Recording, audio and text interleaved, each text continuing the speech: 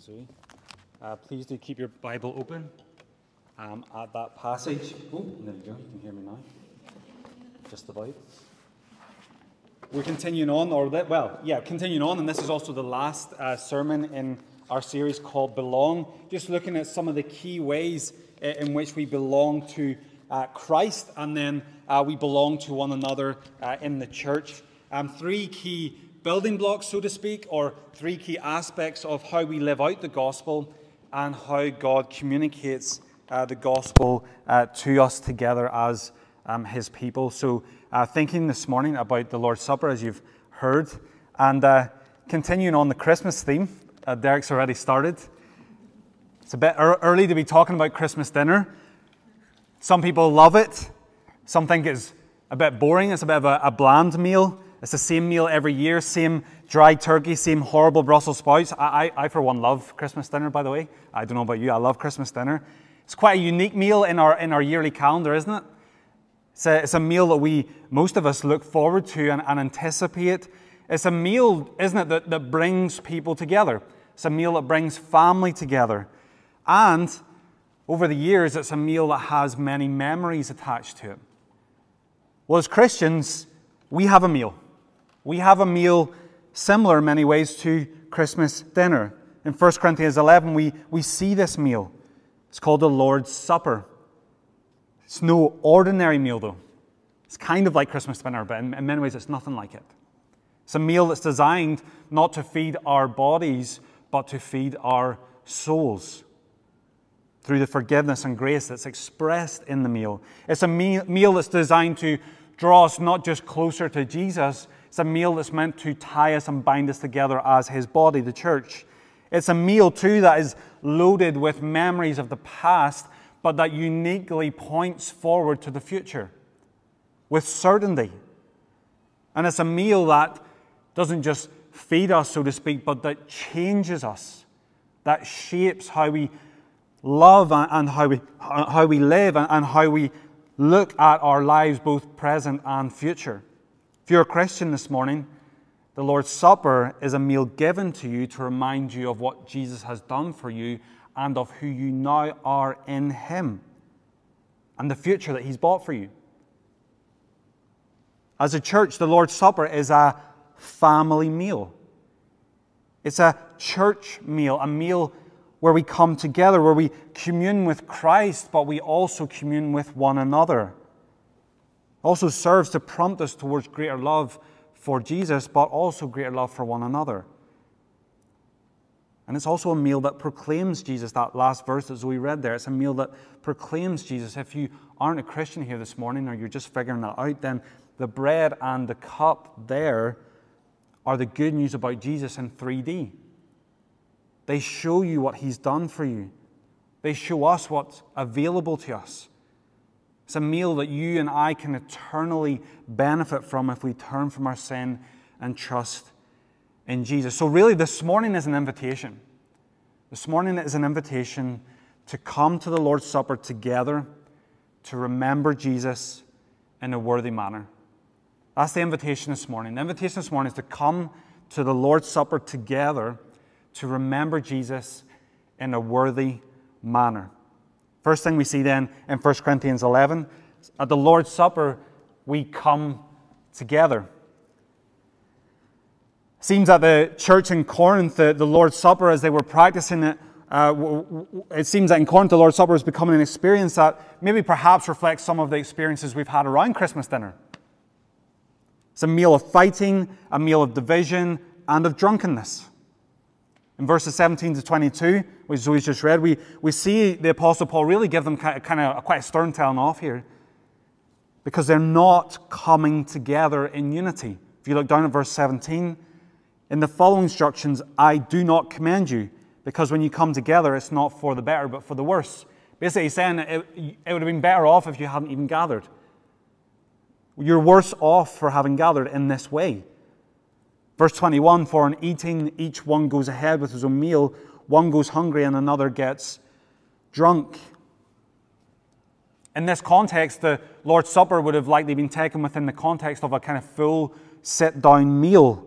The key problem was that they were gathering and eating inconsiderately. They were selfish. Each of them was concerned for what they were eating on their own meal. They were gathering in an excessive way. Some were getting drunk. The rich here were distancing themselves from the poor. They were allowing the way that the world separates class to filter its way into the church. It's so bad that Paul says in verse 20 that they might be using bread and wine. They might be using bread and wine. They might even be saying the words that Jesus said, like we do when we take the Lord's Supper. But he's basically saying, what you're doing resembles nothing like it. This is not the Lord's Supper. It's a disgrace, basically.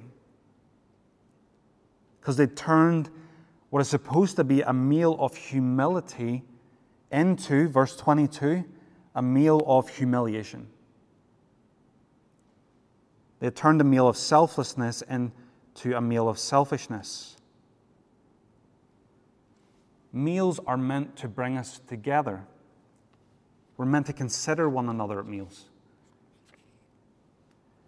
As we try to teach our kids how to function around not just our own dinner table, but other people's dinner tables, it involves teaching them to do things like waiting for everyone and giving thanks before we eat, and teaching them to stay at the table until everyone's finished, which is, we're getting there.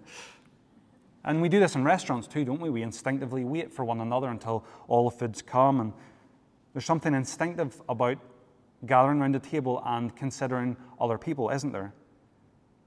And of all meals, the Lord's Supper should be the place where we do that most, where we unite together more than any other meal.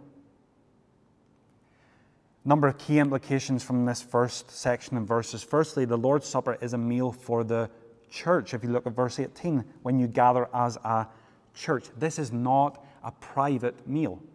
It's not a meal to be taken in privacy. It's a communal meal. It's not a table for one. It's a table for the church, for the people you've committed to in a church.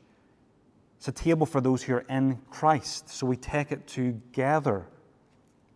A couple of times, 4 times in that section, come together, come together, come together. It's also a meal with a context. The context in which that meal should be taken is the local church.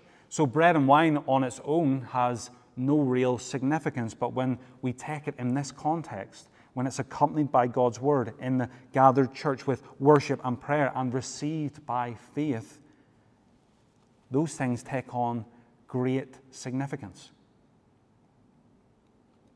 The Lord's Supper is a meal for the church. The Lord's Supper forms the church. It's a meal that in and of itself forms who we are. We thought about this with baptism. Marks of the church are baptism or faithful preaching and the ordinances. How does the church formed? How is the church marked out? How is it identified?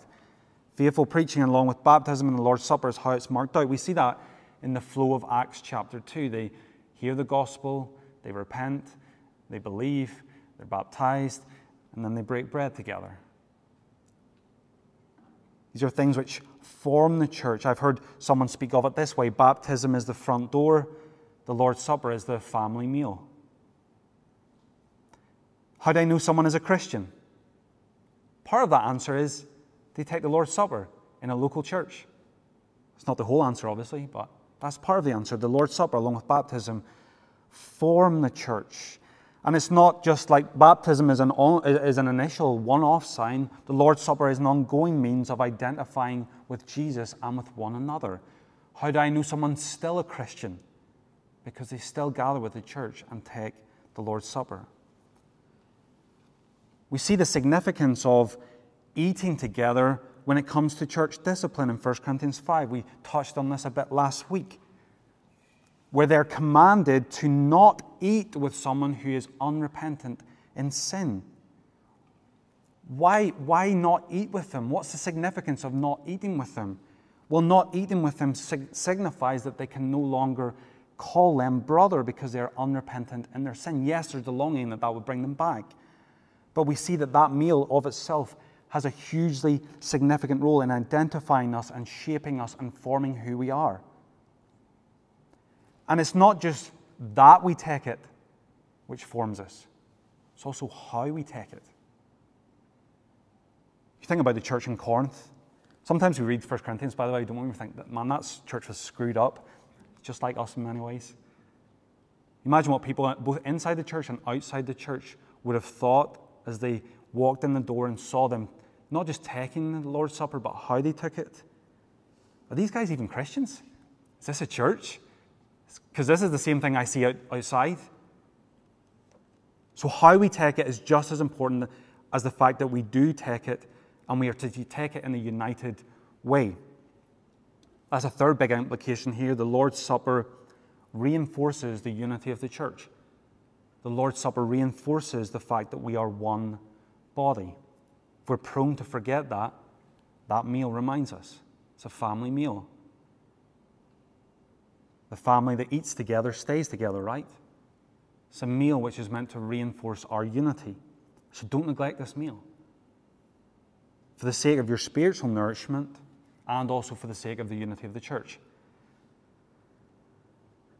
We see here then, and one thing that really I'm praying that we grasp here this morning is that the Lord's Supper is a significant vertical thing. It's about us and Christ, but there's a huge horizontal dimension to the Lord's Supper. This is a family meal. 1 Corinthians 10:17, which is just over the page or back a page, Paul speaks to the Lord's Supper there too. He says that because there is one bread, we who are many are one body, for we all partake of the one bread. It's Jesus' body, it's Jesus that unites us together. In Him we are one, in Him we are one body. We thought about that last week. And the Lord's Supper, that one bread is a reminder of that unity. It's meant to reinforce it in our hearts and our minds. It's meant to express it to the world around us. The historic confessions of the church have also recognized that the Lord's Supper is both a bond and a pledge of our communion with Jesus, yes, but also of our communion with one another. They say that. Often we take the Lord's Supper in kind of quite an isolated way, don't we? We sit with it's not that this is wrong, there's a place for this. We sit with our eyes closed, kind of have our own personal time with the Lord. It's a good thing to do. It's not wrong to close your eyes and pray in that moment, by the way. But let me encourage us as we take the Lord's Supper together to also think about the people in the room, to look around, to look up and to look around, to consider who we're doing it with, to give thanks for one another, to wait for one another, to share with one another. That's how we should act at the Lord's table. And you might think, well, the Lord's table, is that kind of, yeah, we do that. I mean, how do we not do that? Well, really, the Lord's table is an expression of our everyday unity. A unity that we are to work for and express all the time, not just when we take this meal, as we will do in a moment. So we come together around the table, but we've also come together today on a Sunday. So therefore, we welcome one another, we wait for one another, we consider one another, we show no partiality to anyone in the room, we express humility to one another. How we express unity around the meal begins by how we express unity in the whole gathering, and that also filters into the whole week. We ensure no one is in need. We don't do what the Corinthians did. The rich make sure they're sorted and they forget about the poor. We make sure no one's in need in the church. We show regard for one another, honor and love. We're not embarrassed of one another. We reconcile and repent to one another, which we'll see emphasized in a moment. So in short, we come together not just physically, we come together as one body, as a family. We have regard for one another and we value one another. I just want to read a little section from a book by Tim Chester called Truth We Can Touch around the Lord's Supper and baptism, which kind of speaks to this. I think it's worth quoting kind of slightly at length. With regards to how this meal is meant to bring us together, he says this: see the body of Christ, represented by your local church, formed by the shared experience of the body of Christ, represented by the one loaf. Look at each person receiving Christ in bread and wine. Maybe you wish there were different people in your church. Perhaps you wish more people like you would join. Perhaps you wish some awkward customers would leave.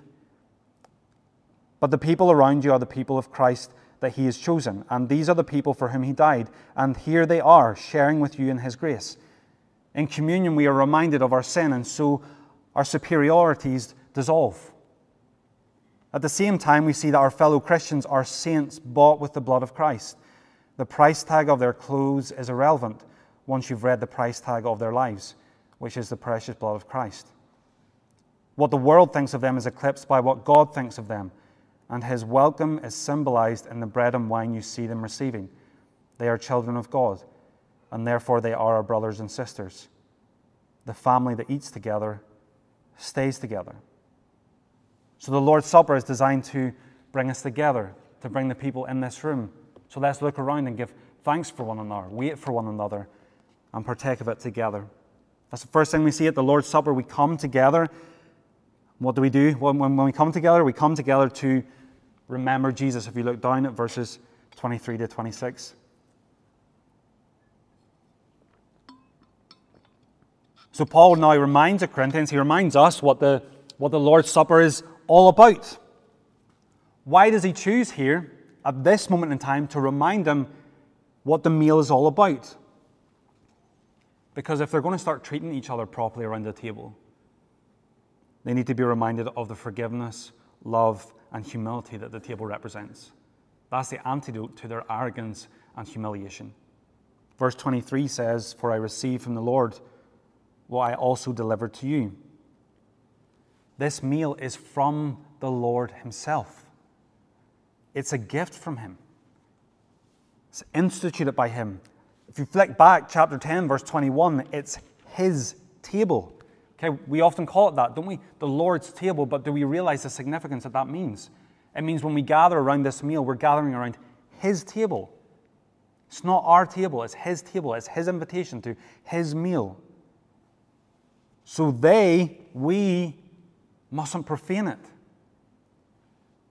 We need to stop behaving contrary to what that table represents. We need to come and rejoice in it. And then in verses 23 to 25, he zeroes in on what the bread and the cup are all about. Some of us have been around the church for years. These verses just kind of are so familiar that they roll over us. Maybe some of us haven't been, and we're like, what on earth is this that Christians do? Here's what it's about.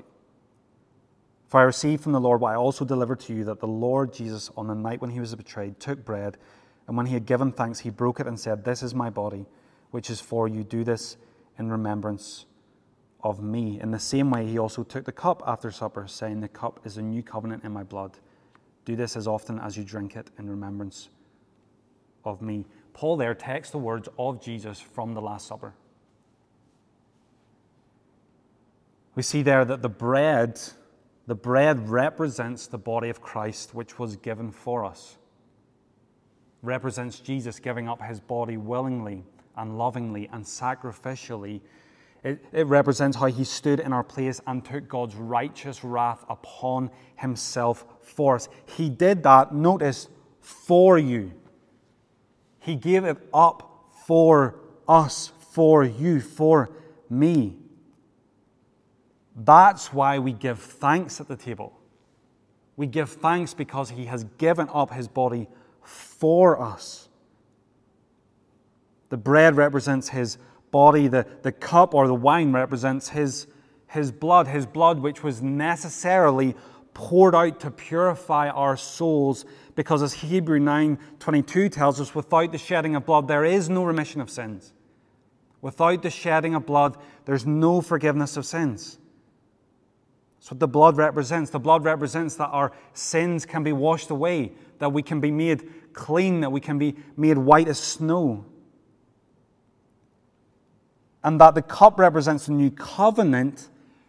Jesus is saying there the cup represents his blood, which inaugurates or purchases and opens up the benefits of the new covenant, of all the promises that God has made of the new covenant.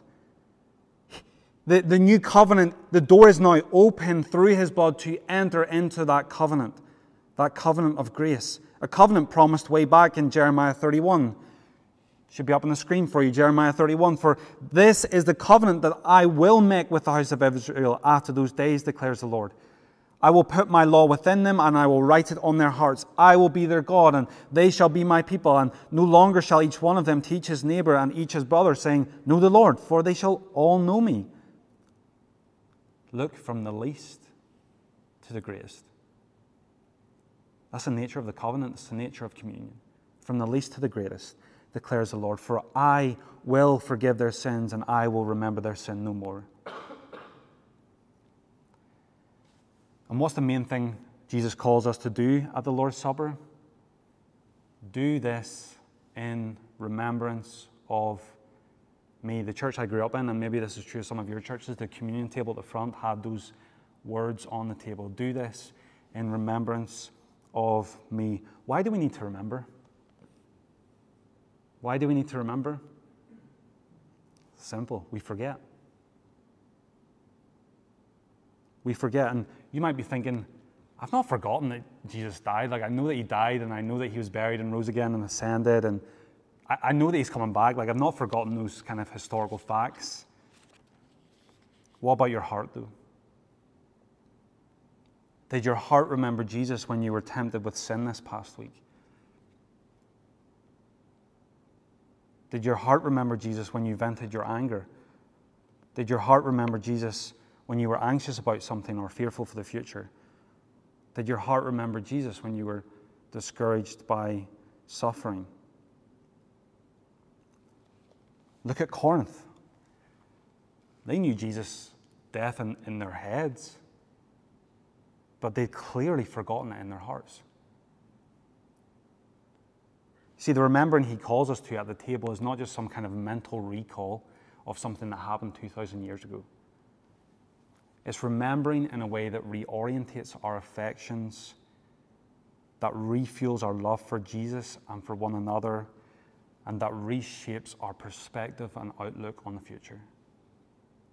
It's a remembering that does something. You think about it, there's aspects of our life where that's true. We think of Remembrance Sunday. The motto, lest we forget. But it's not just remembering in a sense where we recall what happened in the past and the sacrifice of those who give their lives up for our freedom. It's a remembering that's supposed to shape us in the present and to shape how we would live in the future. And we feel that, don't we? We feel that it's not just recalling. We are moved by things like that. Or maybe it's how we look at photos of the past. This week, my dad sent us a message. The house we grew up in is now up for sale again.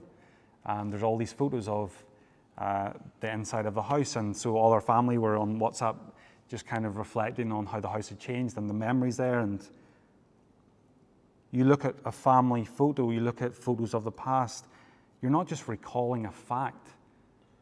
You're being shaped in the present by memories. It stirs your affection. It makes you thankful. Maybe it makes you tearful.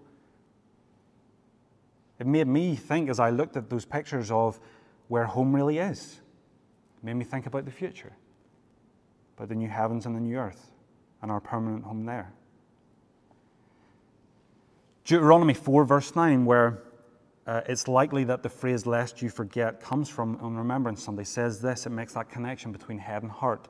Only take care and keep your soul diligently, lest you forget the things that your eyes have seen, unless they depart from your heart all the days of your life.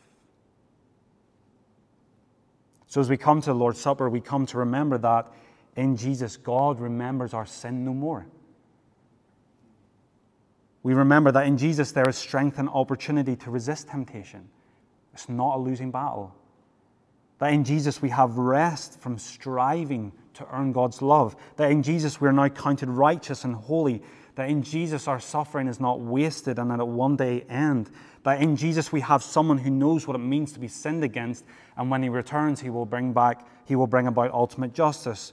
That in Jesus we have a Savior who is changing us, will come back for us, will resurrect us, and will renew this world. That in Jesus we are one body and that we are to love one another the way he has loved us. That in Jesus we've been called to obey commands. And so in remembering, we renew our commitment to live wholeheartedly for him. That's what we remember. Jesus himself calls us to remember. It's a gracious thing, isn't it?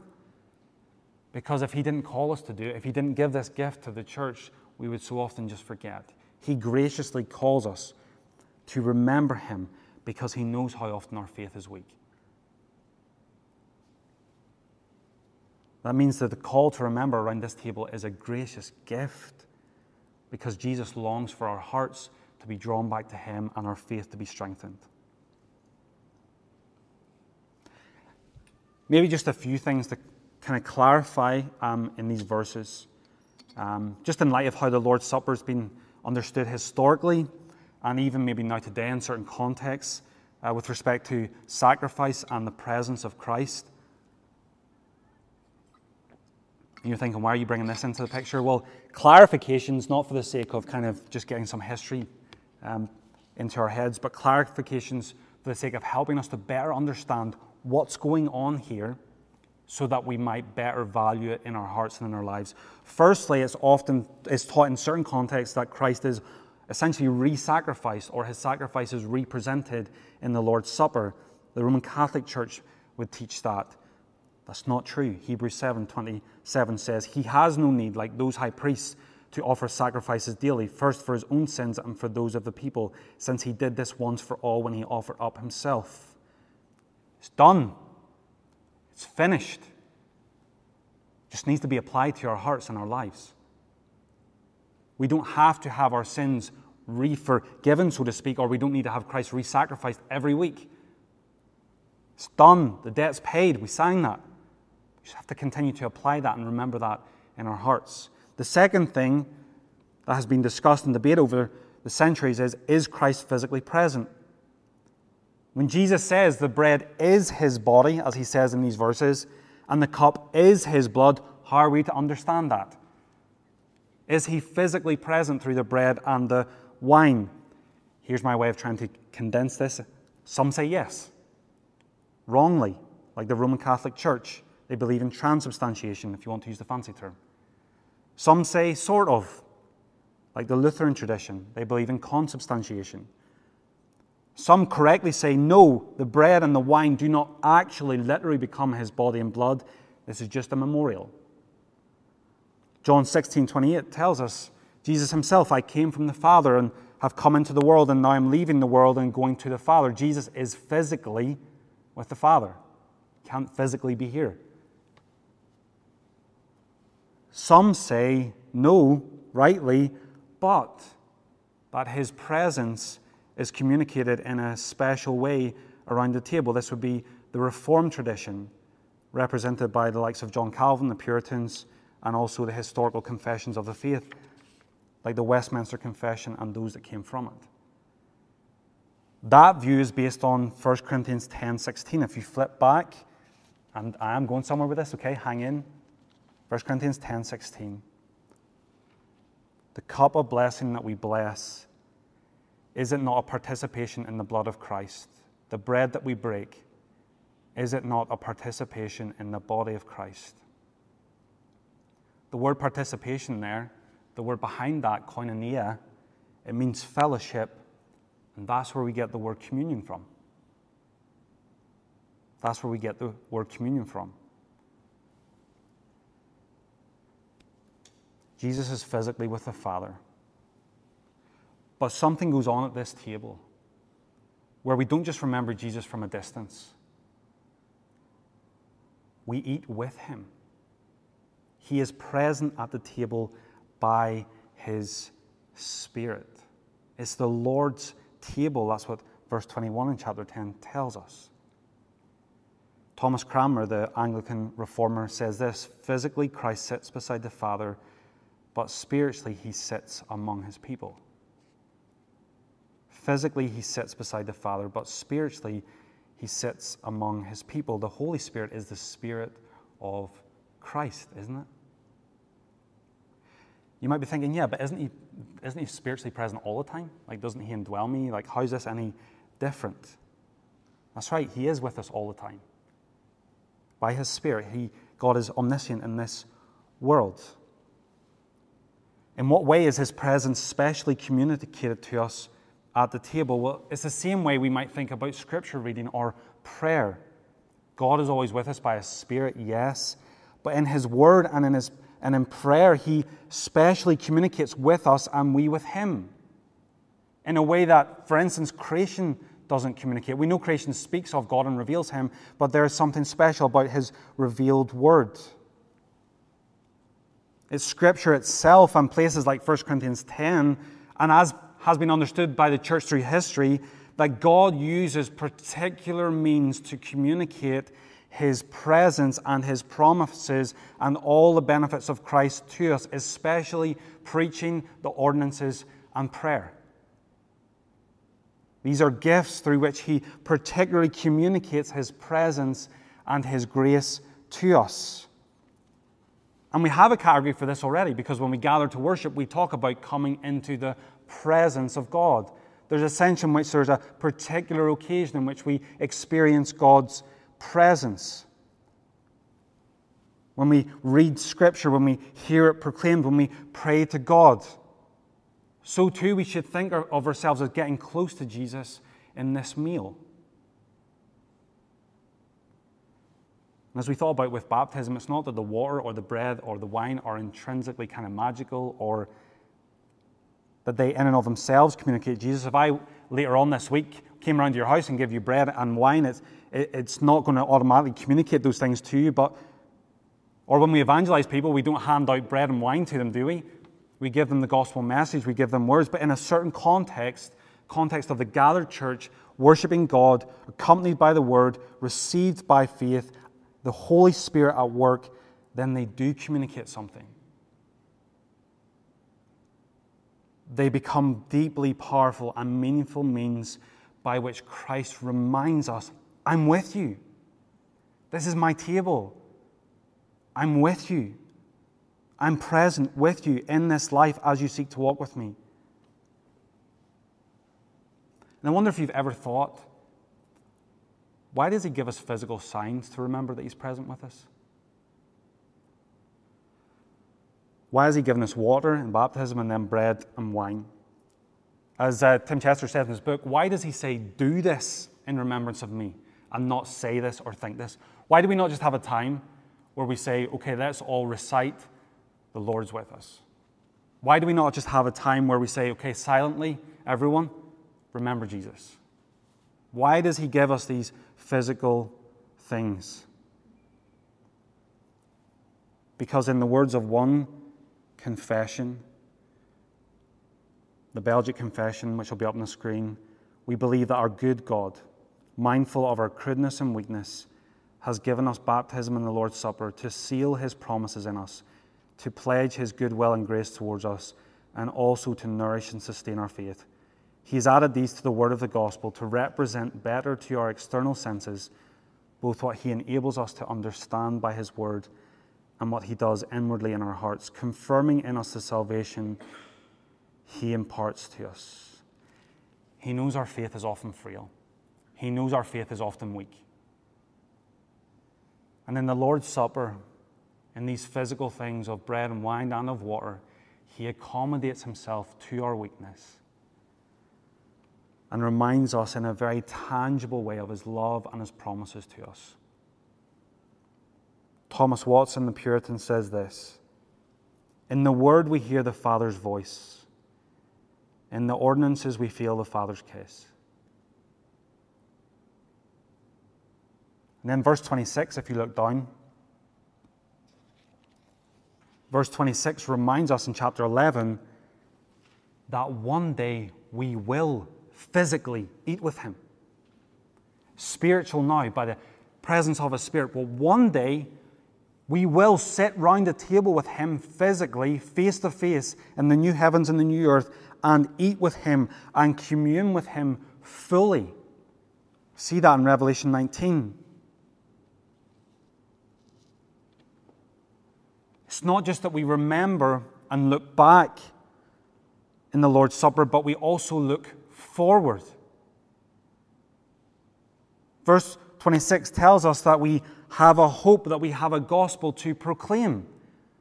So we proclaim something as a church, we proclaim something as Christians when we take this meal, and it points forward.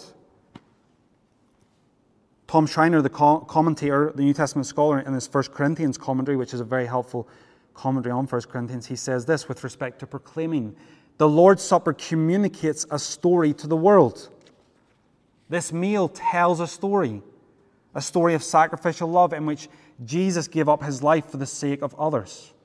That's what we proclaim. We proclaim that story to ourselves, but we also proclaim it to the world. So let's draw all this together.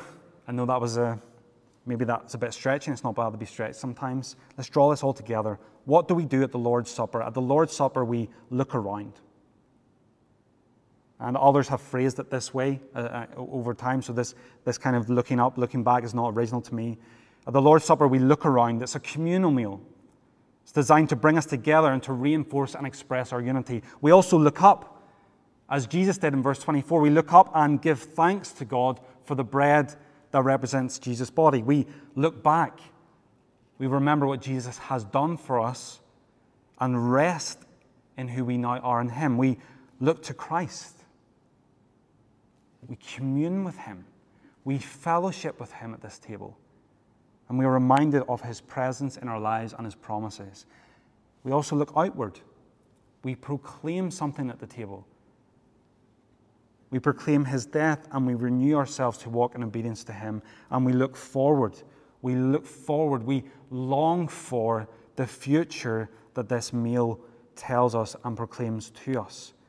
We look forward. We long and keep our eyes fixed on Jesus' return in order to strengthen our faith, help us endure, and help us maintain a heavenly perspective. And we also, importantly, need to look in. Because we only proclaim the Lord's death until He comes when we don't behave like these guys did. They approached the Lord's Supper in an unworthy manner. We have to do it differently. And that's the last thing we're going to look at. We're going to look at what it means to look in. At the Lord's Supper, we come together to remember Jesus in a worthy manner. Zoe didn't read these verses, so look down with me and let's read them together. Verse 27, whoever therefore eats the bread or drinks the cup of the Lord in an unworthy manner will be guilty concerning the body and blood of the Lord. Let a person examine himself then, and so eat of the bread and drink of the cup. For anyone who eats and drinks without discerning the body eats and drinks judgment on himself. That is why many of you are weak and ill, and some have died. But if we judged ourselves truly, we would not be judged. But when we are judged by the Lord, we are disciplined so that we may not be condemned along with the world. The Lord's Supper is a meal for Christians who still sin. It's a table of grace.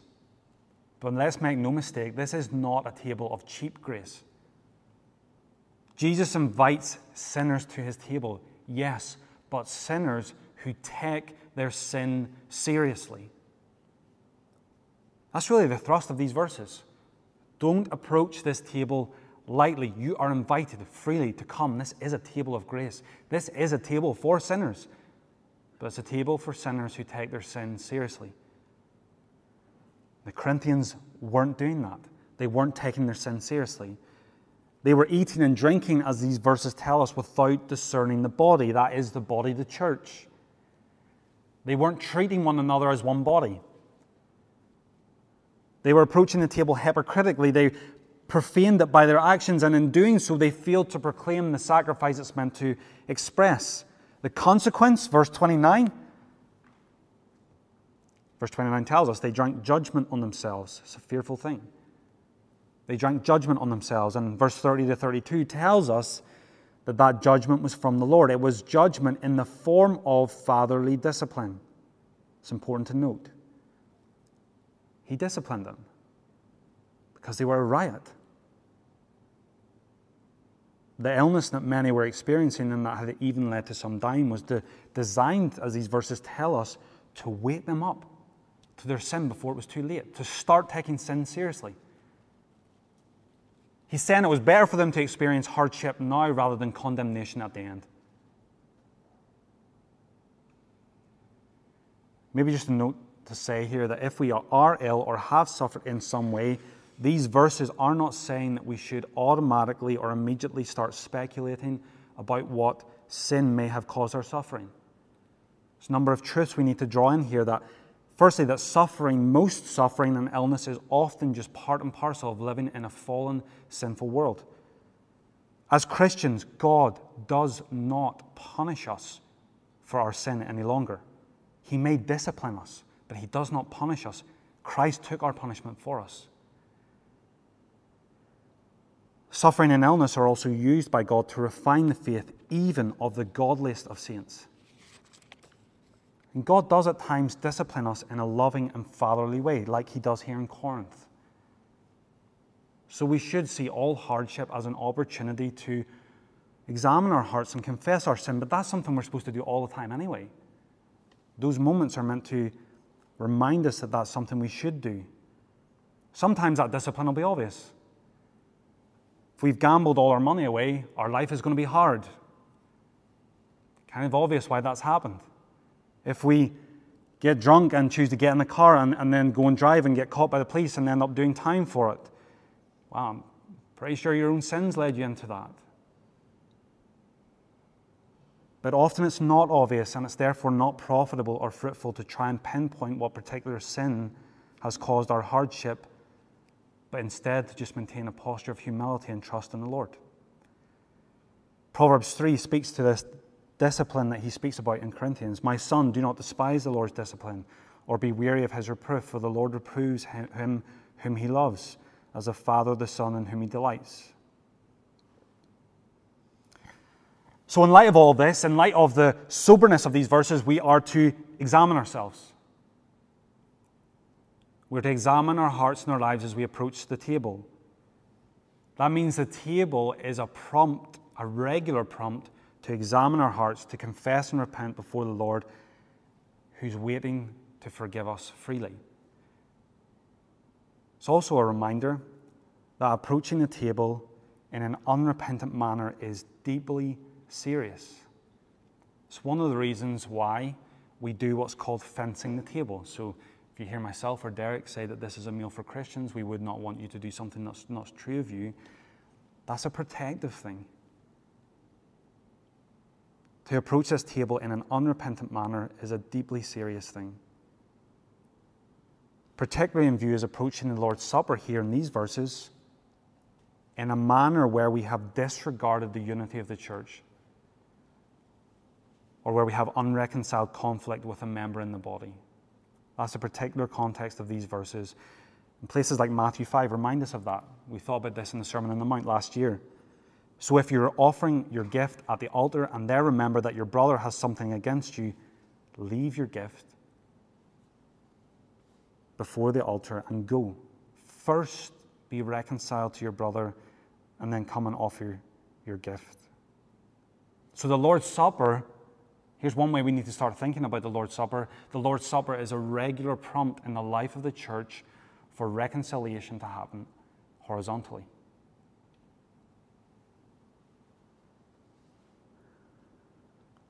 It's also a gracious, regular prompt for us as individuals to regards how seriously we're taking our sin. As we look at this table, we should think to ourselves, how seriously am I taking the sin in my life? So each time we approach the Lord's Supper, we should search our hearts in confession and repentance towards God and, where necessary, one another. But let me just say here, what's in view here is not an unhealthy introspection where every time we come to gather around this meal, you doubt your salvation. That's not what's intended. It's a table of grace. It's a table that reminds us that it's finished. We're trusting in Christ. It's a table we can participate in carefully. So we're not to overly introspect ourselves. We're not to doubt our salvation every time we gather around this table. We're to have a healthy, honest, humble assessment of our sin, flee from our sin, and flee to the table in repentance and faith. Flee to Christ who is at the table, waiting to graciously forgive us. So, look in. Let's examine our hearts, our lives, our profession of faith, the sin in our hearts. Confess and repent to God and to one another. Look around ourselves. We come together. We do this together. It shapes us. It forms us. It prompts us towards greater unity. Look up. Give thanks to the Lord for giving Jesus to us and for us. Look to Christ himself. Remember all that's now true of you in him. Remember all that he has purchased for you, all of his benefits. Look outward. Remember that this meal is something that says something. And therefore, the way in which we take it says something. And then look forward as we take this meal. Look forward to the return of Christ. Rejoice in that and let that shape your heart and your mind. Come to the Lord's Supper together to remember Jesus in a worthy manner. That's the invitation of these verses, and that's what we're going to do together now.